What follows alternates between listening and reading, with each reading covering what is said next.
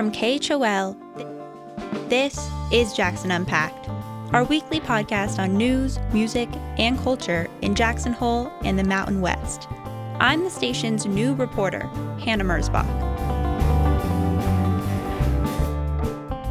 Coming up on today's show, a look at sagebrush restoration in Grand Teton National Park.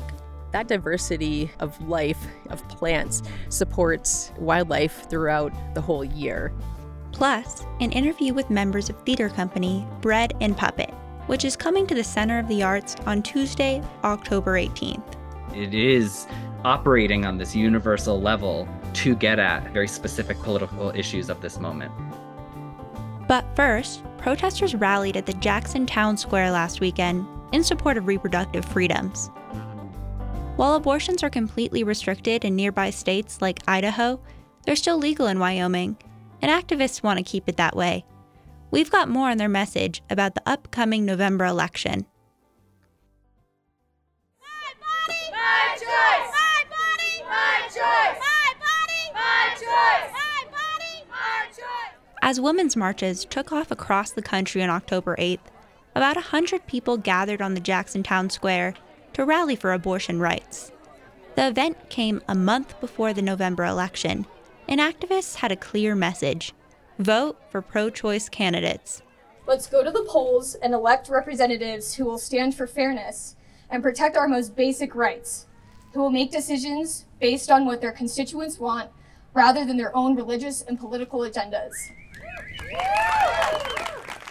That's Dominique Lawn, one of the 4 local women who organized the event. She and fellow organizers Daniel Shapiro, Caitlin Shea, and Shelby Reed think it's important to speak up now, as abortion rights hang in legal limbo in Wyoming, and as state judges consider a lawsuit blocking the state's abortion ban.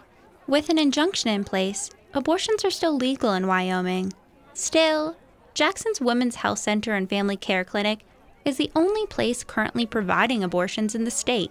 The clinic also serves patients from the eastern parts of Idaho, the state with some of the nation's most restrictive abortion bans. One of the speakers at the rally, Katie Noyes, is a doctor there and says she had just seen a patient who drove 4 hours from Haley, Idaho to get an abortion. It's not unusual for people to drive 3+ hours from Riverton, sometimes Green River.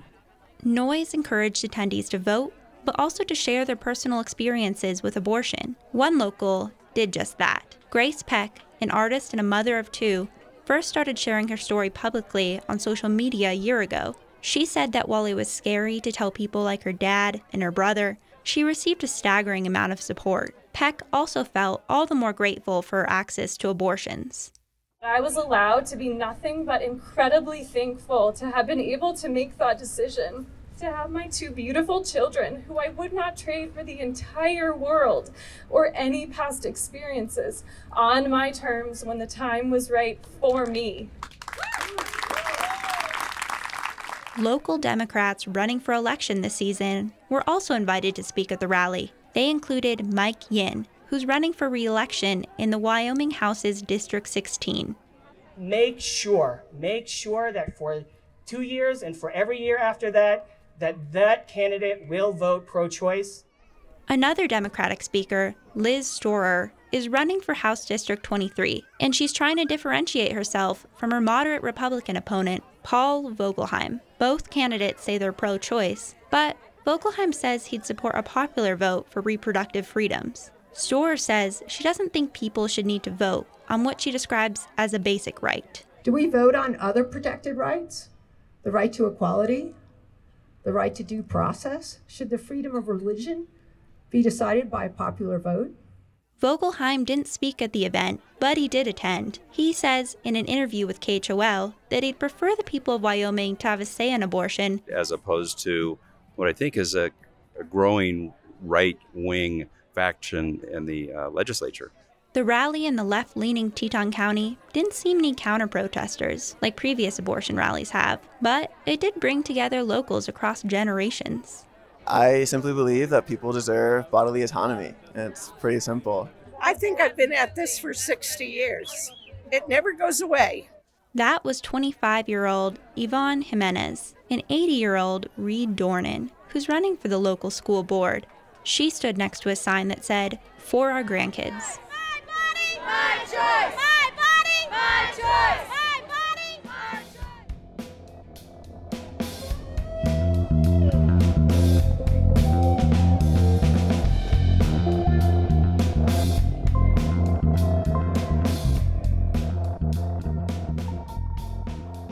The circus is coming. On Tuesday, October 18th, the resident culture organizations in Jackson's Center for the Arts, including KHOL, are presenting theater company Bread and Puppet. KHOL's executive director, Emily Cohen, spoke with two members of the troupe, Paul Bedard and Andy Kolpitz, in advance of their upcoming show.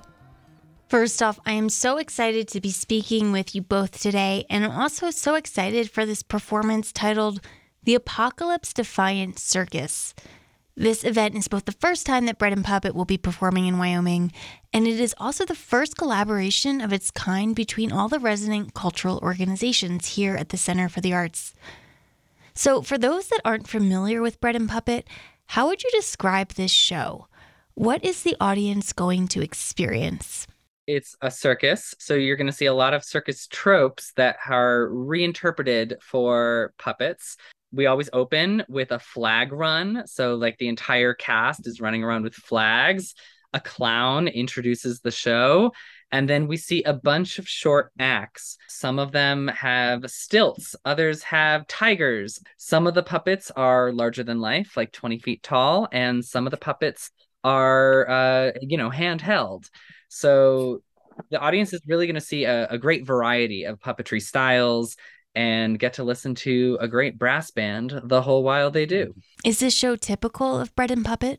So every year, Bread and Puppet will make a new circus. It's one of kind of the genres of Bread and Puppet show that happen. They usually happen outside with a big circus curtain and a ring. But there are other kinds of Bread and Puppet shows as well that happen indoors, that are shorter form usually, and don't have this kind of sequence of acts. We are doing two different shows in New York City, one of which is this circus, the Apocalypse Defiant Circus, the other of which is an adaptation of Hamlet called Ophelia. So that is obviously, instead of reinterpreting a circus, is reinterpreting this, old play and like this, this great story and this great poetry. So is Bread and Puppet usually reinterpreting a known concept? Is that part of the model? I mean, we do also do brand new shows, but I would say all Bread and Puppet shows, there is at least a nod to, ancient rituals and some of the biggest stories and biggest themes. I think that's one of the things that's like really special about Bread and Puppet, that it is operating on this universal level to get at very specific political issues of this moment. This show and most of your work is often a critique or commentary on our political system and economic system. How has that resonated with audiences? Are you ever met with opposition? Although we are often critiquing the brutalities of the system, the world that we live in, we try never to be mean-spirited about it, and we're never targeting, we're never trying to like mock individuals. A lot of times we're mocking systems and actions within systems and trying to appeal to the audience to see the humanity and the human consequences of some of these brutal decisions that are being made. So, for example, the company was founded being anti-war and doing protests to the Vietnam War, but we would, for example, never mock the troops or the myriad people who are caught up in the decisions of war and the war machine. So you referenced the Vietnam War. Bread and Puppet has been around for 50 years. How has it changed in that time? I think it's inevitable that, everything changes all the time, but one of the things I really admire about Bread and Puppet is that it is so uncompromising with its core values. Bread and Puppet doesn't accept grant money, and Bread and Puppet never turns audiences away for lack of funds. And it's one of the oldest self-sustaining companies, despite, economic crises that have happened in the last 60 years. It's still, crying for a better world and trying to live out its politics in a way that I find very inspiring. But, I'm sure there have been myriad changes that perhaps older puppeteers might be able to speak to. And you do have a diversity of ages in the troupe. What is it like touring with 25 people? It can be, wacky and chaotic, but it is always fun and always a joy. I think one of the important things to know about the company is that everyone is doing everything. No one has just one job. No one is just a performer. So everyone is, a performer and a bread baker and is driving a vehicle and is repairing puppets and doing, myriad other things. And booking the tour while the tour is happening. So that means that it is very busy. We're going all the time and, trying to eke out and cobble together our existence as we go. But it's always fun. We get to see amazing places being hosted by wonderful people in each place that we go to. Well, we are really looking forward to seeing the performance next week. Bread and Puppet will be performing at 5:30 p.m. on Tuesday, October 18th, outside on the Center for the Arts lawn. For KHOL Jackson, I'm Emily Cohen.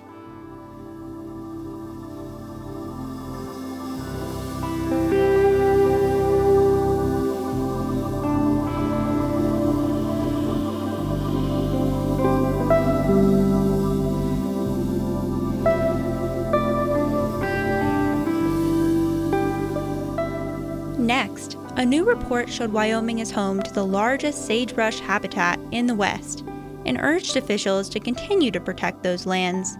Grand Teton National Park is doing just that with ongoing sagebrush restoration projects. I went to one of those restoration sites to learn more.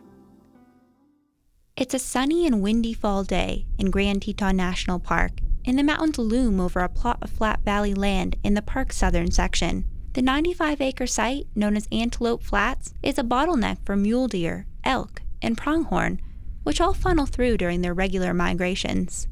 But right now, the land is empty. No animals, no plants, just dirt. Soon the land could be filled with native sagebrush. We see some kind of heavy equipment. We use tractors for tilling. Behind me is the seed drill that will be used to seed much of the area. That's ecologist Laura Jones, who's leading the National Park's sagebrush restoration project in Antelope Flats. The land was originally covered in sagebrush, but homesteaders removed the native plants in the late 1800s and planted non-native pasture grasses in their place to create hayfields for their cattle to graze in. Park staff took those grasses out last year as part of a project to restore sagebrush to 4,500 acres of valley land. Since 2007, the park has either restored or is in the process of restoring nearly 1,400 acres. That includes the Antelope Flats area. Even though the homesteaders are long gone, their lasting impact on the environment remains with non-native grasses. For species here in the park, where we are supporting a diversity of native flora and fauna, this almost monoculture doesn't provide the same ecosystem processes and services to the wildlife. Now, with the grasses finally gone, park staff is tilling the land to change the soil properties before planting the sagebrush seeds later this fall. The plants could take over 20 years to fill in, and Grand Teton will be tracking progress with researchers at the University of Wyoming. The seeds were all hand-collected from other areas of the national park, a strategy that gives the plants the best chance of being fit for the environment. And these seeds aren't only sagebrush. It's also other shrubs like bitterbrush and rabbitbrush and a diversity of grasses and wildflowers.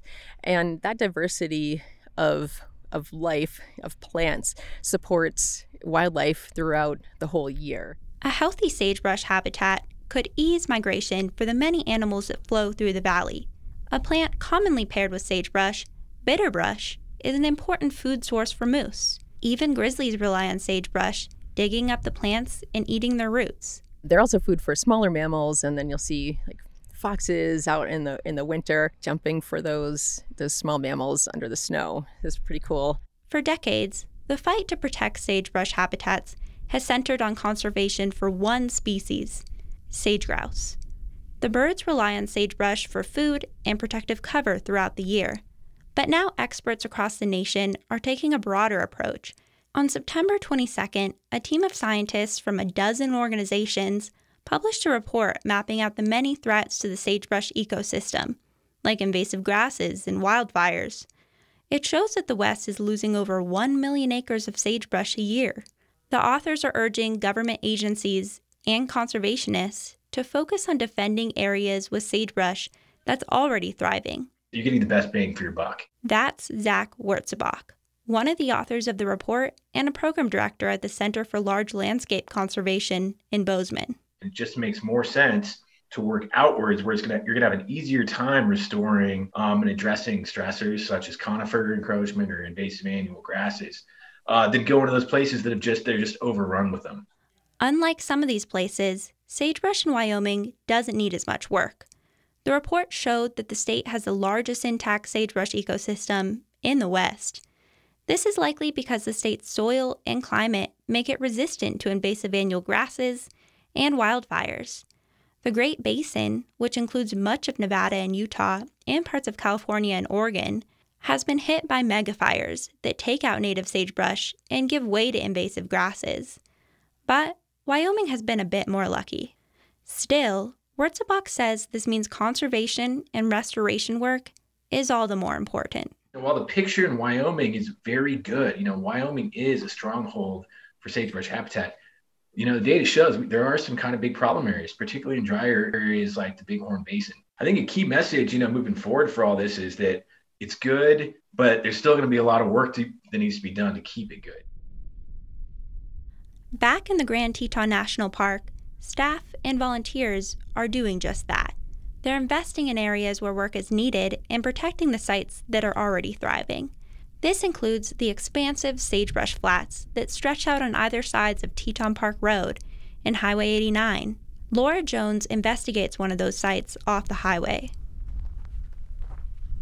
We're looking at a healthy, intact sagebrush ecosystem, like a third cover of sagebrush. And we also have a lot of grasses, native grass species. Jones hopes that one day the Antelope Flat site will look like this one. Of course, that won't be for decades, but what puts down roots now will benefit Grand Teton for years to come.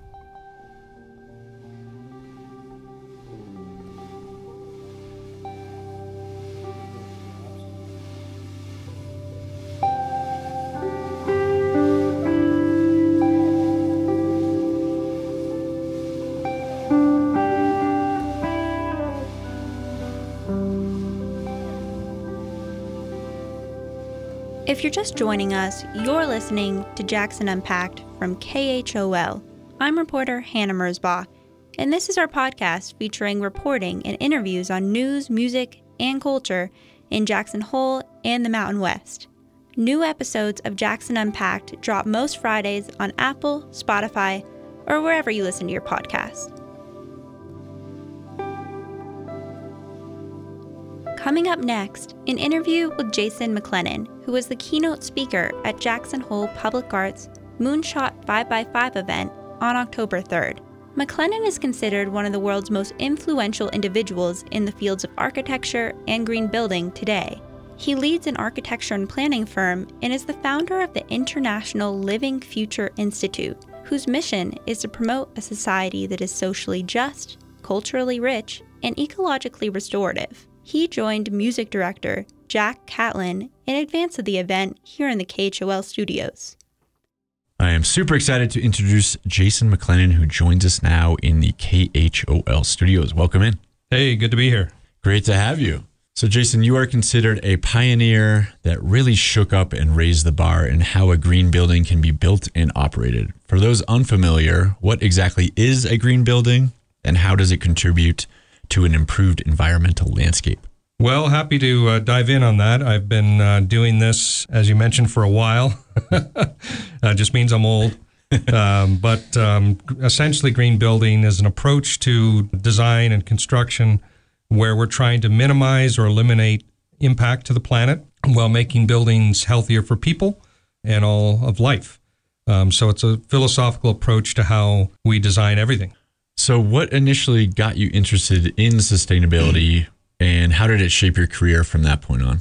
I've been involved in this movement from the very beginning. I grew up in a mining town in northern Canada that was heavily impacted by mining. I saw firsthand the impact on the planet that we can have when we don't think about how we get things from the earth. And I basically, from that point on, dedicated my life to trying to understand how we can do better with the design of our cities and towns, our buildings, our homes, and have been on a bit of a personal journey for many years now. So it started when you were young? Started when I was young. I fell in love with nature. Spent a lot of time outdoors. I think people here can relate to that. You know, it's upsetting when development happens that harms these places we love. And I saw firsthand, as so many people do, you know, people developing things without thought, without consideration. And there's better ways. And that's what we're all about, is showing people that there's a better way of doing things. So you are the founder and creator of the Living Building Challenge, widely considered the world's most progressive and stringent green building program. Can you walk us through the Living Building philosophy, how you came up with the challenge, and how it all works? Absolutely. And it really is a philosophy. Ultimately, we take inspiration from nature itself. I want people to think about a tree or, you know, a plant in their yard, which is really nature's architecture. Like a building, nature's architecture, a tree is rooted to place. It has a foundation, has roots, goes into the ground and holds it firm, has structure. It's actually habitat for other species, just like our buildings are habitat for us. And it generates energy from the sun and has to be evolved very specifically to the place that it's at. It builds soil, creates fresh air, and again, is creating habitat for insects and microorganisms and so many other things. Now imagine if our buildings could do all those things as well. Imagine if our buildings were not just places that housed us, but had this sort of negative environmental legacy behind them, but in fact did everything that a tree can do. And in essence, that's what a living building is trying to do. It's trying to get all of its energy from the sun. It's trying to live within the water balance of the place that it's in. It is non-toxic and infinitely recyclable. And it's a tall order. But we do have living building projects now around the world.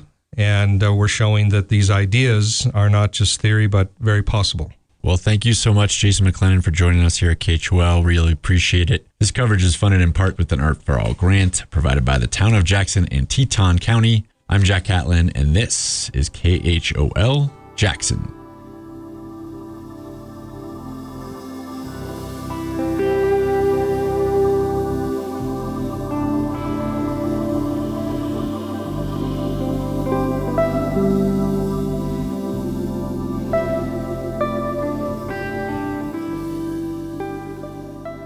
Telluride, Colorado local and world-renowned mountaineer Hilary Nelson passed away in an avalanche while on an expedition in Nepal. For Rocky Mountain Community Radio, KOTO's Julia Caulfield shares this tribute to Nelson's life. When you think of giants in the world of mountaineering and adventure, one name inevitably rises to the top. Hilary Nelson was the best of her time. We love Hilary for her energy and her motivation, and was always equal to men in the mountains and incredibly strong in that sense. That's Conrad Anker, a friend of Nelson and fellow mountaineer. Together they climbed Denali and Everest and took an expedition to Antarctica.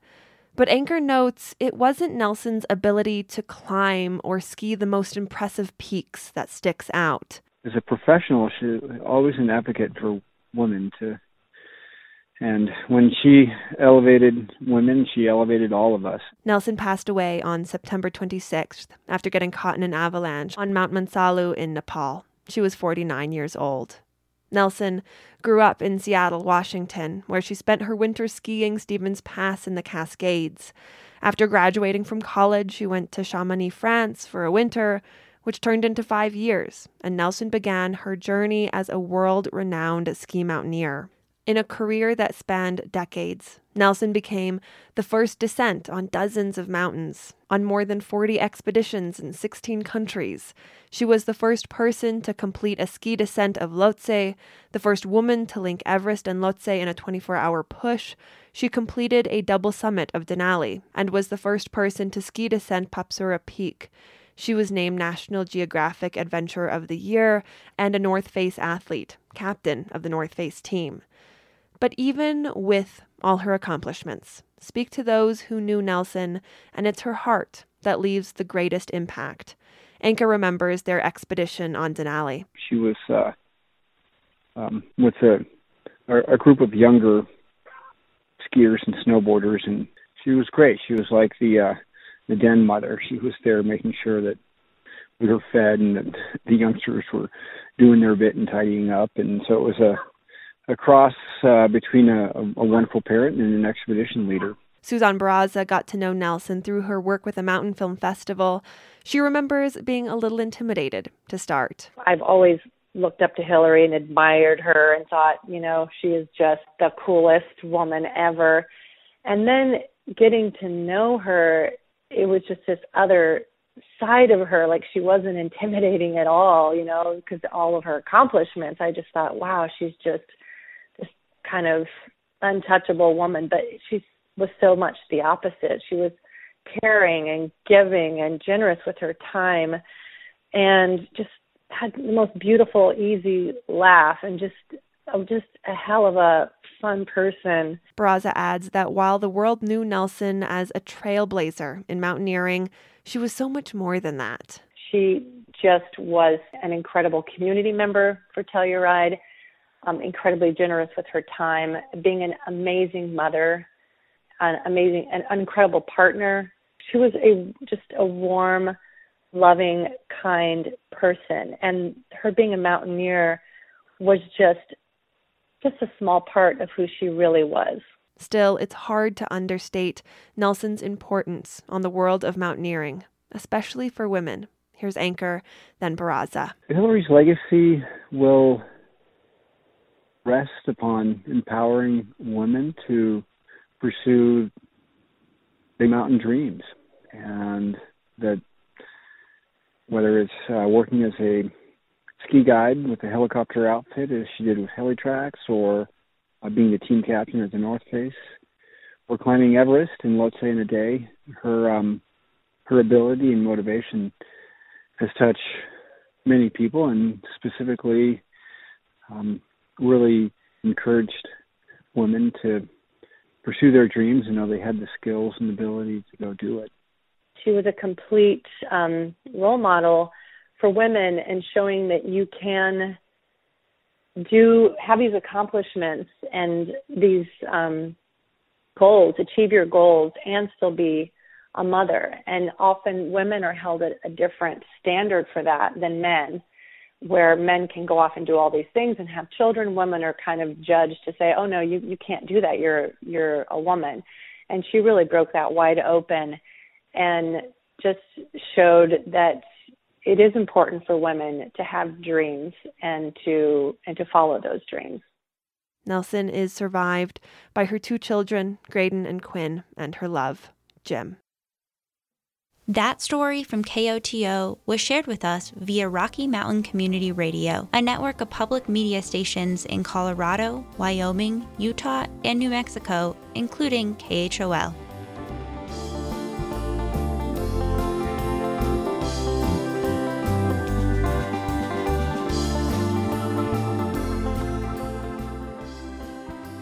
That's it today on Jackson Unpacked. Original music for the show is by the local band Strum Bucket. I'm Hannah Merzbach, and this is KHOL Jackson.